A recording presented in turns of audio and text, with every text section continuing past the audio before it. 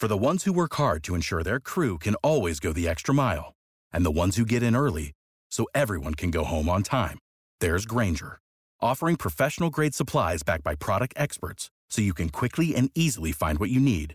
Plus, you can count on access to a committed team ready to go the extra mile for you.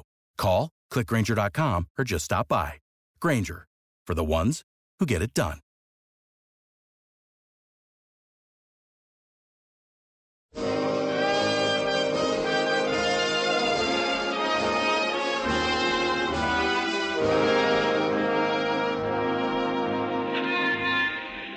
Broadway's My Beat, from Times Square to Columbus Circle, the gaudiest, the most violent, the lonesomest mile in the world.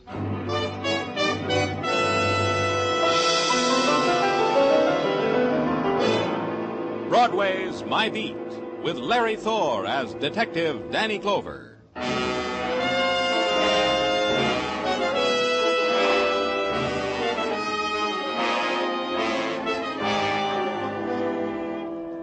In the early twilight, Broadway is dappled with beginning shadows. It's the time of the small shock. The springtime's day starts its long scream down into night. It's time clock time, the hour for going home again. Close the ledger, lock the store, figure the overtime, smile at the boss, and out into the street. Blink, then run. The subway waits for no man. Home again. End another day again.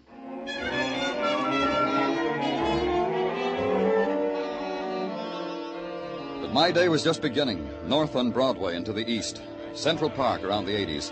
And pushed through the crowd whose focus was a park bench that faced the street. All right, come on, break it up there, let him through. And Sergeant Muggavan tells you why you're there. Right over here, Danny. Lie right there near the bench. I found the knife. I didn't pick it up. Who's the boy? Paul Gilbert. Yeah. I haven't been home from school yet. Oh, you'll go home in a squad car, Paul. I promised him with the siren, Danny. With the siren. What happened, Paul? How did the knife get there? I saw the man take it out of his own back and throw it down. And then the man staggered away. Did I show you this, Danny? All this blood? Wherever he is, he's hurt real bad. I want you to think for a minute, Paul. What did this man look like? Tall, I guess. Yeah, I guess that's all. He was tall. Most grown-ups are tall, aren't they, Paul? All of them, except for midgets. One more thing, Paul. Was there anyone with this man? Think hard. No, I don't think so. Well, you told me that the other man I saw wasn't with him. The other man in the hat just watched him. Then the man in the hat ran away. He wasn't with him. What did the man in the hat look like? He had a hat. That's all I know. I got scared. I ran. That's right, Danny. Paul ran right into Officer Curcio on the beat. Almost knocked him down. Curcio came back, saw the blood on the bench, the knife, phoned it in. Paul, did you know the man with the knife? No, I usually don't come home from school this way. We had an after-school game with the 8B2 over there on the playground. This is the first game of the intramural. A squad car, Muggavan, for Paul, with a siren.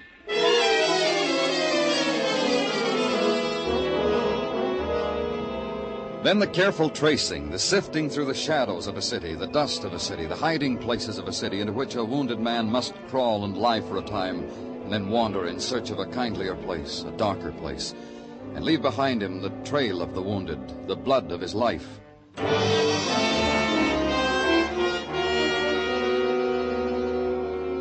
But the man who'd been stabbed had done none of these things. The hospitals told me that, the doctors, the fellow in the neat white jacket in the drugstore across from the park, who, not having a wounded man, offered me a special on shaving cream. Then the legwork of the man on the beat, harvesting the crop of those who had been at the scene of the crime, sorting them, packaging them, parceling them out to me, one by one. Look, mister, how many rides do we have to give you guys? I was calling on my girl. I brought her a box of chocolate-covered peppermints. She was beginning to understand me. We won't keep you long. You don't understand, mister. I don't stick close to my little bird. She busts out of her cage. I've known her to do that when I pop out 2 minutes for a corner newspaper. You were in the park this afternoon. Saw a man who was stabbed. Can you describe the man? I was never in no park where an unfortunate got stabbed. An officer took your name. You made him erase it, start all over again because he wasn't spelling it right. So you caught me in a lie. Can you describe the man who was hurt? Describe? Who got a chance to get close to him? Everybody pushing, shoving like it was a parade for a general. I'm lucky I got a peek at the top of his fleeing skull. Oh, that's all. Look, I want to explain why I lied about not being in the park. My girl, the bird, thinks I work for a living. It's a little white lie I used to keep her caged. That's all. You can go.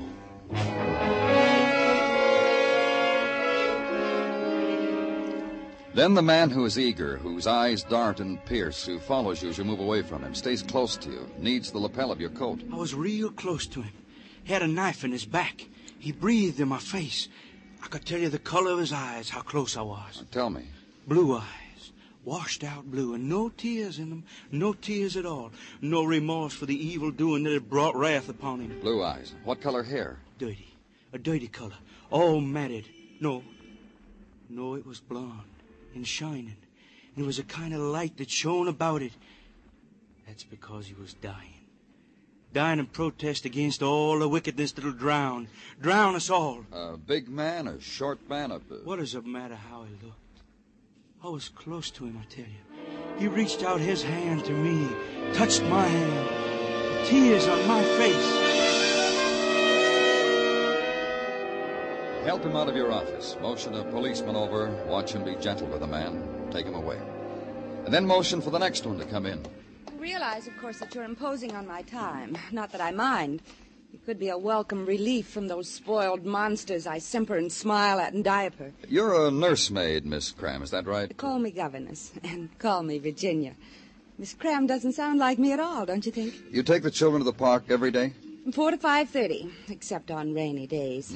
On rainy days, the children and I stay at home, and I'm permitted callers from 4 to 5:30. That's on rainy days. You told an officer you saw the man who was hurt. I was making conversation. I needed that to get those brats out of my hair. You didn't see him? I wouldn't have gone near him. But I can tell you who did see him, the looker. Who? The looker. All of us in the park know her. She sits in a window across the street on the 5th floor, watches every move we make every day. Sits there and watches. It makes you feel as if you're being spied on, know what I mean? 5th floor, in an apartment on 80th and 5th. Oh, you can't miss her. Just stand out in the street for a while. Her eyes will bore right through you. But on a rainy day... I know, you're permitted callers. That's all, Miss Cram.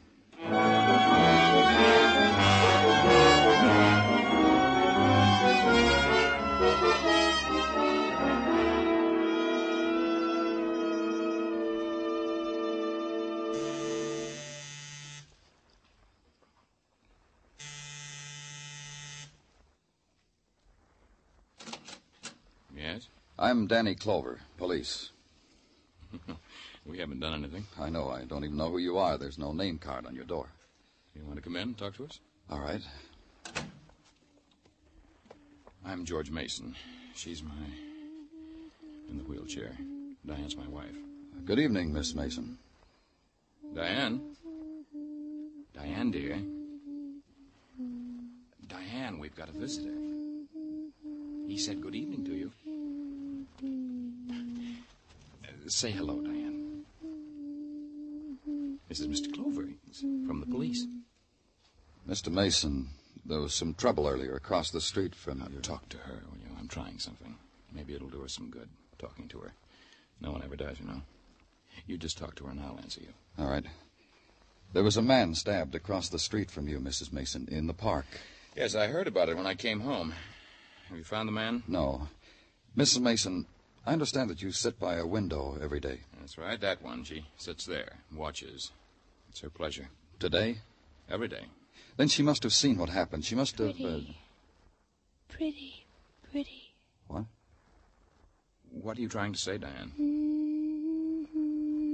Can't you see how it is? I'm sorry. George, Yes. What is it? I saw a man today. I saw a knife today. Is there anything you can do? Can you talk to her? Diane... A man today. A knife today. Yes, well, can you tell me what the man looked like, sweetheart? Knife. Was he a big man? Was he a small man? Was he a nice man? Man. Did you like him?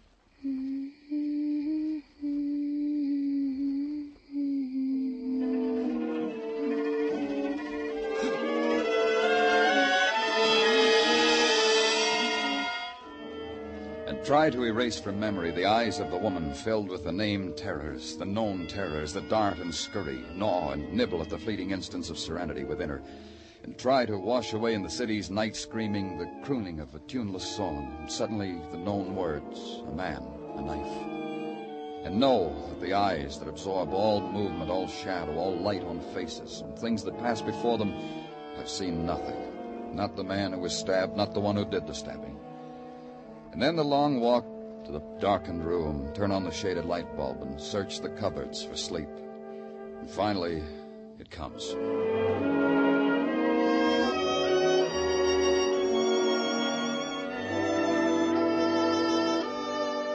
In the morning, the scorching cup of coffee, the walk to headquarters, and the cheery greeting on the threshold from the cheery Sergeant Tartaglia. Welcome, Danny. Welcome to your abode away from your abode. Good morning, Gino. The best. The sunniest, the bravest. Not so early, Gino. All I've had is a cup of coffee. For which I am delighted. Huh? For which I am delighted. Come, I will escort you to your office, Danny. You will see there how I have taken the liberty to spread upon your desk a repast. You shouldn't have done it, Gino. A repast consisting of a hot paper container of coffee and a half a dozen cinnamon buns. Voila, the repast. Partake. Looks good. How else should they look? The cinnamon buns were baked in the oven of Mrs. Tartaglia with her own 2 lily whites. Go ahead, partake. Munch if you like. Delicious. Thank Mrs. Tartaglia for me. Goes without saying. And now, to the events of the morning.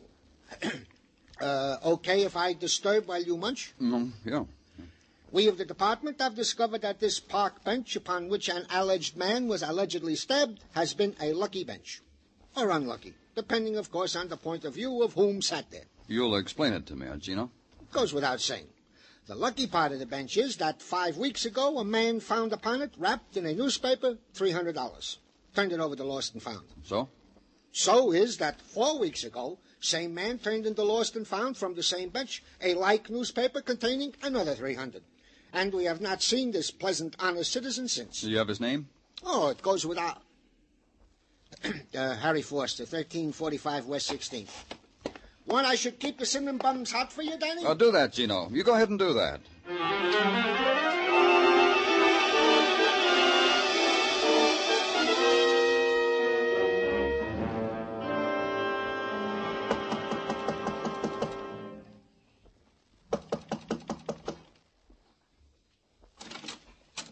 Please help me.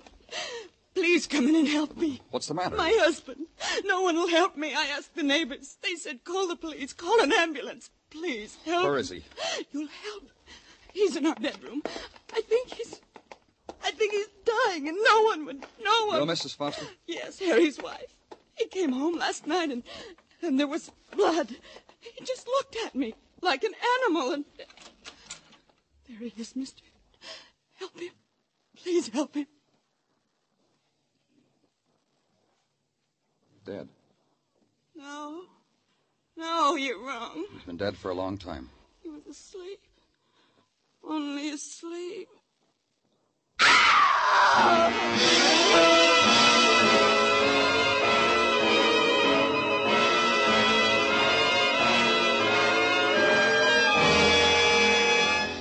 You are listening to Broadway's My Beat, written by Morton Fine and David Friedkin, and starring Larry Thor as Detective Danny Clover. On CBS this Sunday evening, Charlie McCarthy will play a tattoo artist for a group of sailors, while beautiful Ann Southern acts as his reluctant model. There'll be more fun with Eve Arden, Amos and Andy, Red Skelton, and Corliss Archer. Stay with CBS this Sunday, for these great comedy programs will be heard on most of these same stations.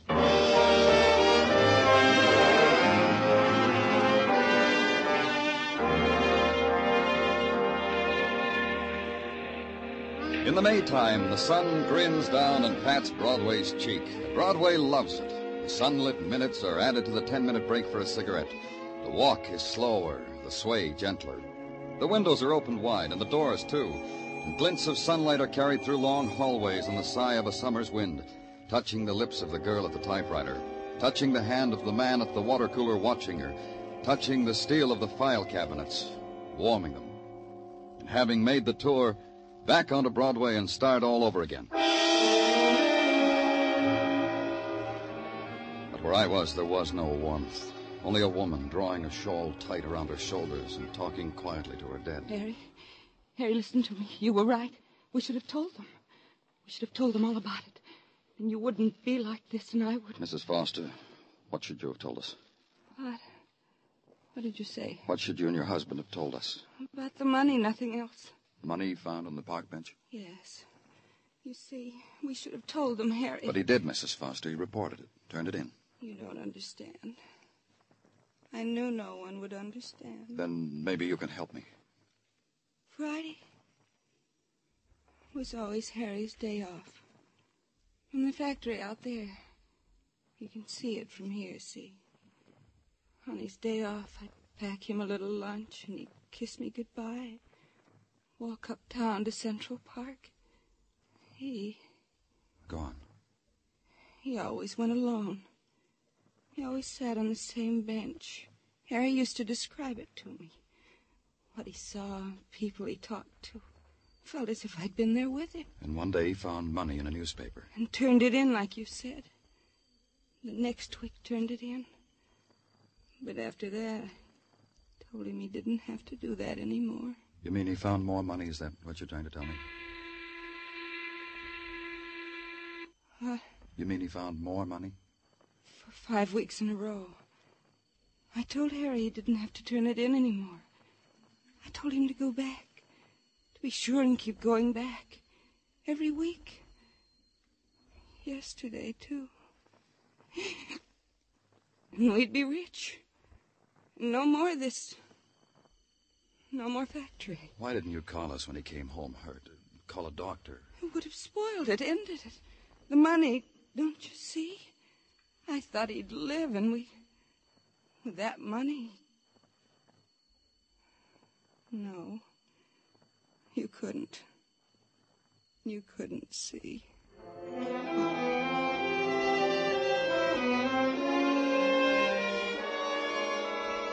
Then she turned from me and walked over to the window, stared out of it.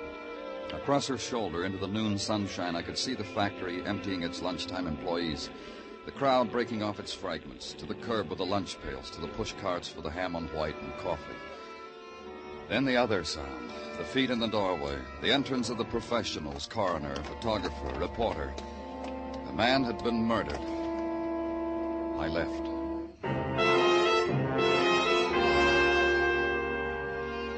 Then back again to Central Park and the park bench of the stabbing. Sit on it. A man named Harry Foster used to find money here, and he was killed. And a woman who had seen it happen, a woman who sat at a window every day. I looked up to the window. She wasn't there. I wondered why.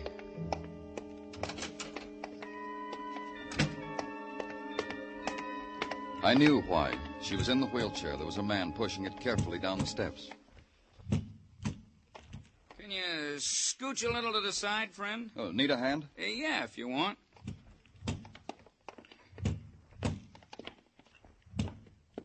Thanks. How are you feeling, Mrs. Mason? She ain't gonna answer you. I didn't know she left the house. Why should you even bother? Oh, I'm Danny Clover, police. Oh, hi, I'm Ben Taylor. Got a U-drive down the street. Only Mrs. Mason here, different. Kind of a take drive. Oh, I see. Just today? Oh, no, all the time. From 1 to 3, the element's willing. I take her for a ride. Sometimes here, sometimes there. Oh, sure. Right away, Miss Mason. See you, Danny. Oh, wait a minute. How long have you been doing this, Ben? Right. Well, since her accident. Since at Coney last year. Hurt her back. Here and up here, her head. Right, car, right. I guess I better take her. I heard her cry like that before. I can't stand it. Sure. It's a nice day, Mrs. Mason. I hope you enjoy your ride. Oh, she will. She likes riding in the car. See you around, Danny.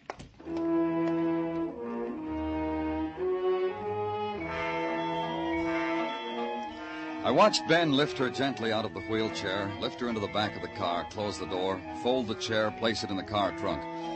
Then back and saying something to her. She looked up for an instant. Her eyes found me. Then she smiled and shaped a lost word with her lips. They were gone.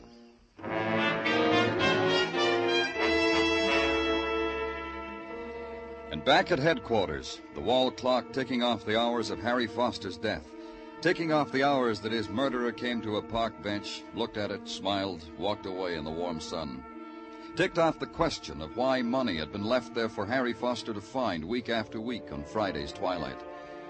And at 4 o'clock, the door opening slightly, and all you saw of the man was his cocked head. You Mr. Danny Clover? That's right. You want something?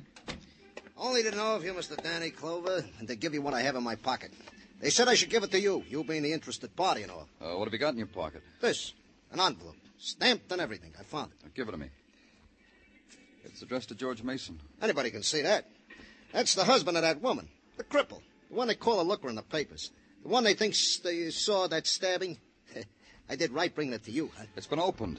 You opened it? Don't lie to me. You opened it and then resealed it. All right, I opened it. I'm a normal kind of fella with all the normal curiosities. First, I was going to mail it when I found it. But then I saw who it was addressed to. I couldn't restrain myself. I'm like the proverbial cat, Mr. Clover. It could make trouble for you being like that. Not when you see what's in it. Not when you see what it says. It says, you've made a terrible mistake. That's all. Not another word. See? You can't do anything to me for just reading that. You just read it yourself. That's why I brought it to you. Because I'm a cooperative citizen. Where'd you find it? At Grant's tomb. You know, I've been curious about that tomb for years now. Finally, I took time off to go to study it. Then I found a letter on the steps. And I never did get to really study Grant's tomb. Tough. You'll stick around, huh? Some of our boys want to have a long chat with you. They enjoy curious fellas. Sure, anything you say. I'm nothing if I'm not cooperative. Just nothing. I wouldn't say that, but you stick around, huh?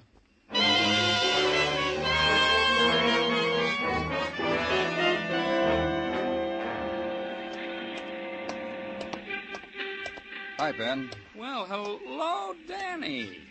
Hey, how do you like this, huh? I rigged up so when it's a sunny day, the telephone is on the outside of my shack. Inspiration, huh? Fine. Who wants to be on the inside when outside it's sunny? You car renting, Danny? I can give you rates. Just talk. If you don't do business together, we never become enemies, huh? What's on your mind? Mrs. Mason. Ah, yeah. Sad, huh?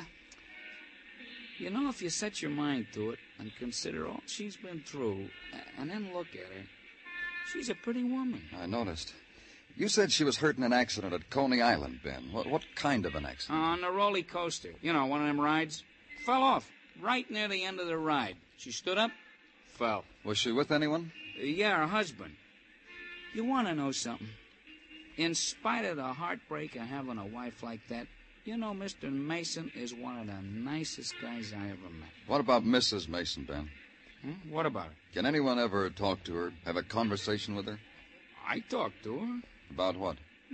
Things. You know, ain't it a pretty day, Mrs. Mason? Is there a draft on you, Mrs. Mason? I talked to her. But she just hums and sings. But you know, I think she's getting better. Maybe I'm contributing. Where'd you go driving today? Down Riverside Drive. You know, the river, Grant's tomb, the churches. Thanks a lot, Ben. Anytime, Danny, anytime at all.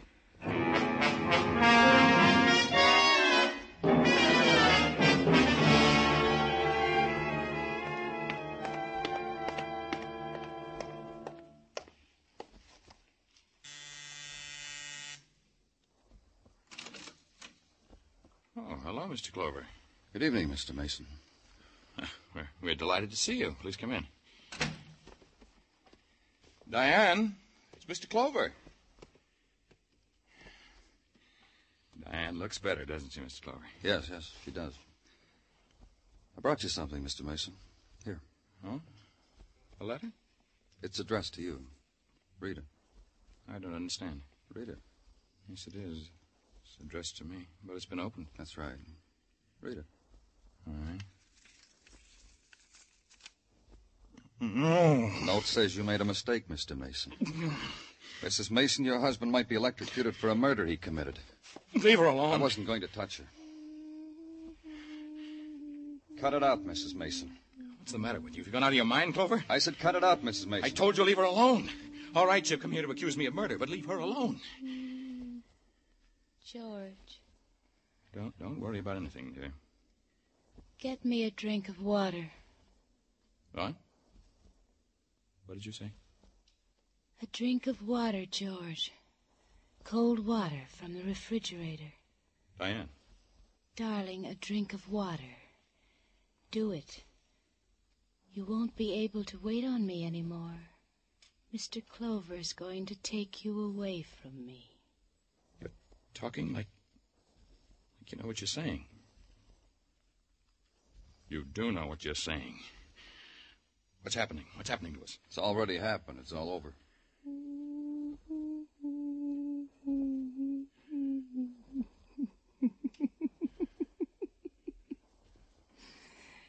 Poor George. Paid off, didn't it, Mrs. Mason? Sitting at the window watching for a man your husband could kill. Simple little man. He came and sat on the same bench every Friday. He got paid for a while. It was you. You wrote that first letter, Diane. And this one. Made me pay blackmail to a man who didn't even know me, didn't know anything about me. It was so simple. Write a letter, put a stamp on it, drop it from the car. Someone picked up the first letter and mailed it. About 5 weeks ago, a letter with instructions in it. Why, yes. Leave money every Friday on the park bench. And the man who picked it up, Mr. Mason, you thought was a blackmailer, so you killed him. Well, she's crazy. She really is. She's crazy. No, I'm not. I'm just a cripple, George. I can't move from this chair. Honest. But I'm not crazy. She's crazy. What did that first letter say, Mr. Mason? Well, that a man saw me push my wife off a ride at Coney Island. He demanded blackmail, but I didn't push, Diane. Then why did you pay the money, darling? That you weren't going to let your husband alone, were you, Mrs. Mason? Even after he did what you wanted him to do, murder a man. Another letter, that one your husband's holding, telling him he killed the wrong man. It's not much to ask, is it? Wanting George to suffer? Look at me. You're an accessory, Mrs. Mason. Am I? What can you do to me? A cripple in a wheelchair. In a prison? Will that be different? Tell me how. I didn't push you, Diane. I didn't push you. You fell off that ride. You fell. Liar. Diane. You're a liar, George. Diane, will you listen to me? I made it up to you. I carried you. I waited on you. I went crazy that day. I hated you. I don't know why. I don't know. Oh, I know why. You're an evil woman. Evil. Poor George. You should have died. You should have. You should have. Poor George. Poor George. You should have died.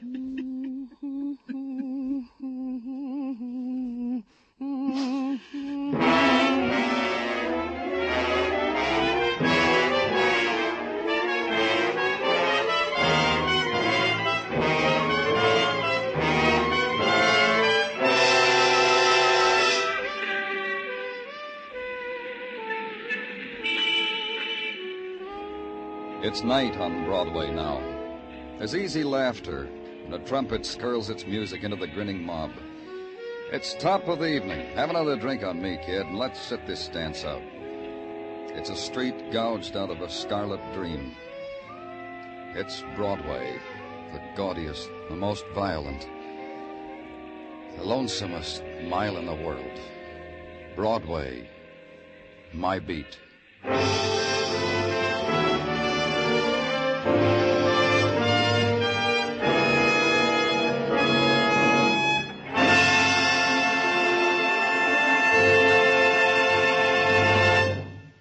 Broadway's My Beat stars Larry Thor as Detective Danny Clover with Charles Calvert as Tartaglia and Jack Crucian as Muggavan. The program was produced and directed by Elliott Lewis, with musical score composed and conducted by Alexander Courage. In tonight's story, Lamont Johnson was heard as George Mason, Kathy Lewis as Diane Mason, and Virginia Gregg as Mrs. Foster. Others in the cast were Herb Vigran, Lou Krugman, and Johnny McGovern.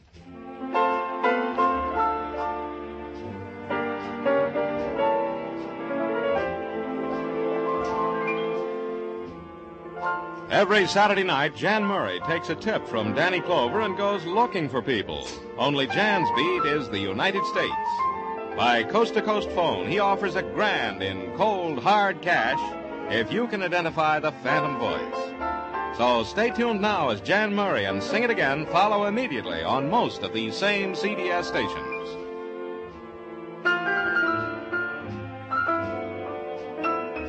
Joe Walter speaking. This is CBS, where you laugh at Jack Benny every Sunday night, the Columbia Broadcasting System.